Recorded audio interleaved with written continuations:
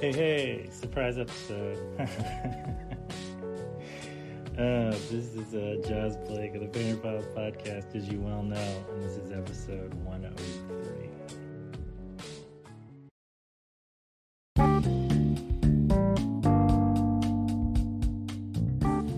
So, I typically take I do a biannual week every other for a podcast episode, but I felt kind of energetic via the last one.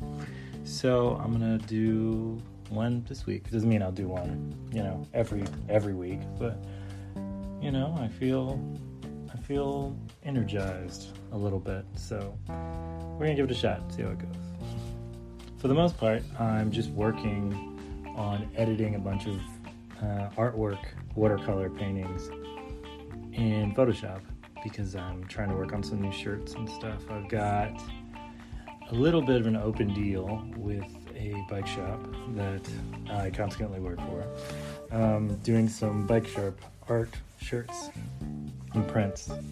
I'm pretty excited about it, honestly. It's nice to kind of have a guaranteed type of sale or whatever as far as these things go.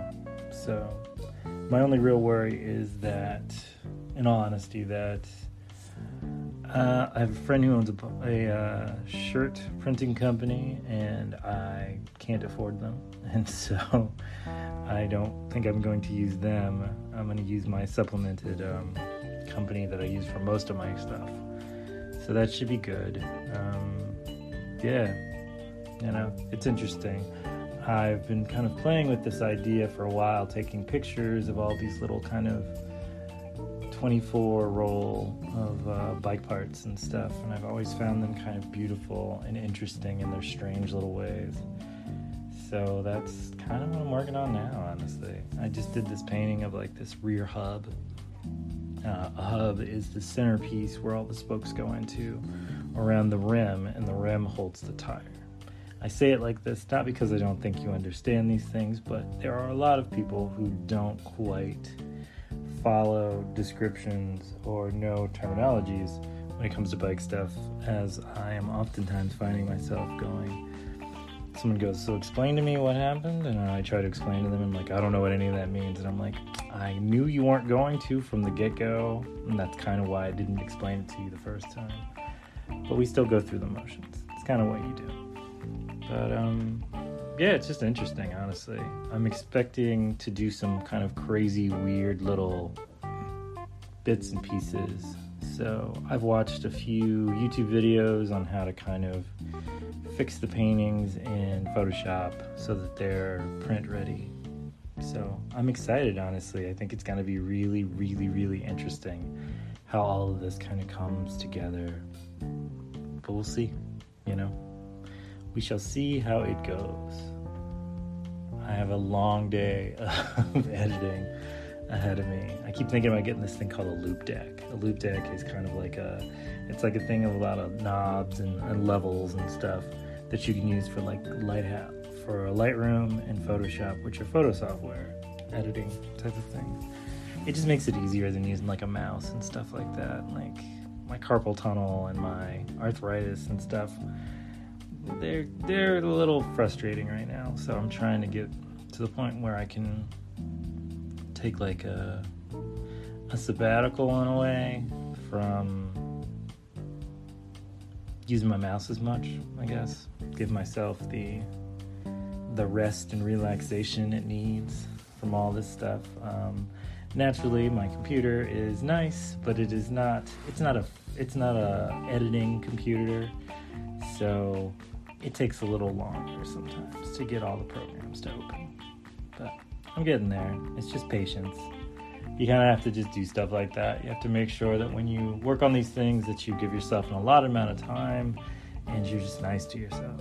I think being nice to yourself is probably one of the bigger things, honestly. In true mechanic form, I got these SRAM Red, which is a type of bike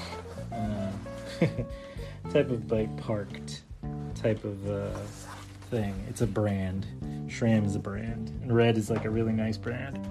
a very nice category of what they have. And I got these red bags that I'm going to use for lens bags actually.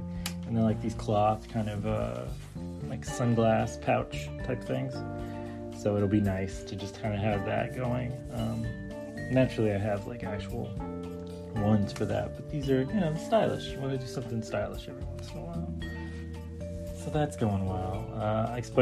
I showed off my Lubitel, my medium format kind of box camera to my mother-in-law. She's a big camera head, so we had fun just kind of looking at that and like playing around with it. And I took a couple photos with my regular camera through my Lubitel just to show her kind of what they go like. And then I showed some negative film, which is like huge. Medium format film is just so much bigger than like the 35 millimeter, which is the typical one that you see in like disposable cameras. But I don't know, it's fun. It's definitely fun, which I like. We're all about fun here at Band of Eyes. All about it. Minus Breath of the Wild, Zelda, which should be fun, but is honestly just kicking my ass, man. I thought I'd be good at these Nintendo games, just trying to relax, and I am shit at them. I really am. I remember being really good at video games at one point in time, and I was like, it just fell off, I guess. I don't know. But you gotta do something to relax. You can't just go nonstop 100,000 degrees. It's just, you burn up, man. You gotta take little breaks.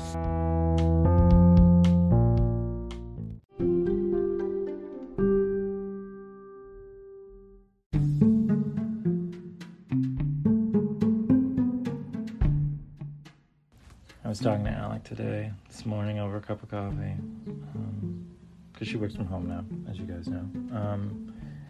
And I'm playing with the cats, and I'm feeding the dog, and I'm drinking a cup of coffee, and I'm eating some toast with Nutella on it, because the most healthiest of breakfasts are necessary. And I start talking about my fears about making merch that nobody buys. It's just it's a rational fear, because it happens sometimes, but it's just one of those things where it's like you can't always control, even if you make something good, whether anyone will actually participate. I think that's really hard sometimes to get to the point where you realize no matter what you do, you may be making it just for yourself. I think a lot of art, in a lot of ways, is kind of unpredictable that way. Which is also to say, like, you should probably just be making art for yourself anyways. But, I mean, there is a necessity that comes with actually, like, doing business and making money that happens in a capitalist society, which you cannot help. You live in it, whether you choose to participate in it or not. And in that, you have to kind of make concessions and do things sometimes. Even if it's something you just love to make. Like, sometimes the monetary value is its money that it can make, not necessarily how it makes you feel. Sometimes it's more about how other people feel about it when you're trying to sell it. And that's difficult, honestly. That's a hard road to kind of cross, because you want to just be about the art. You don't want to be about anything else other than that. There is no necessary feeling of trying to... Oh yes, good, it's working. I'm doing the Photoshop stuff while I'm talking, because I'm a multitasker. Yeah, there's just sometimes you feel like, you're making something in vain because nothing is coming of it, which is silly, because in a lot of ways, you're just living, You're just living, and you're doing, and you're making, and it's not about anything else. But then you have to try to eat and live. And eating and living always gets in the way of not doing anything. So you have to kind of just relax and let it be a part of your process. So anyways, I was telling Alec, I was like, so, I have this fear that nobody's going to buy it, nobody's going to want it, nobody's going to think anything about it. I'm going to spend hours and days and stuff trying to work on this stuff, and just nothing will come of it. And she told me, she's like, you have to realize that sucks. And you're allowed to think it sucks. And I was like, yeah, you're right.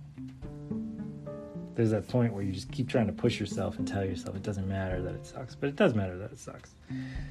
Like, it shouldn't stop you from creating things, but it does come into play that, what you're trying to work on, you want it to be celebrated. And then I watched this video this guy put out, and he said it quite beautifully.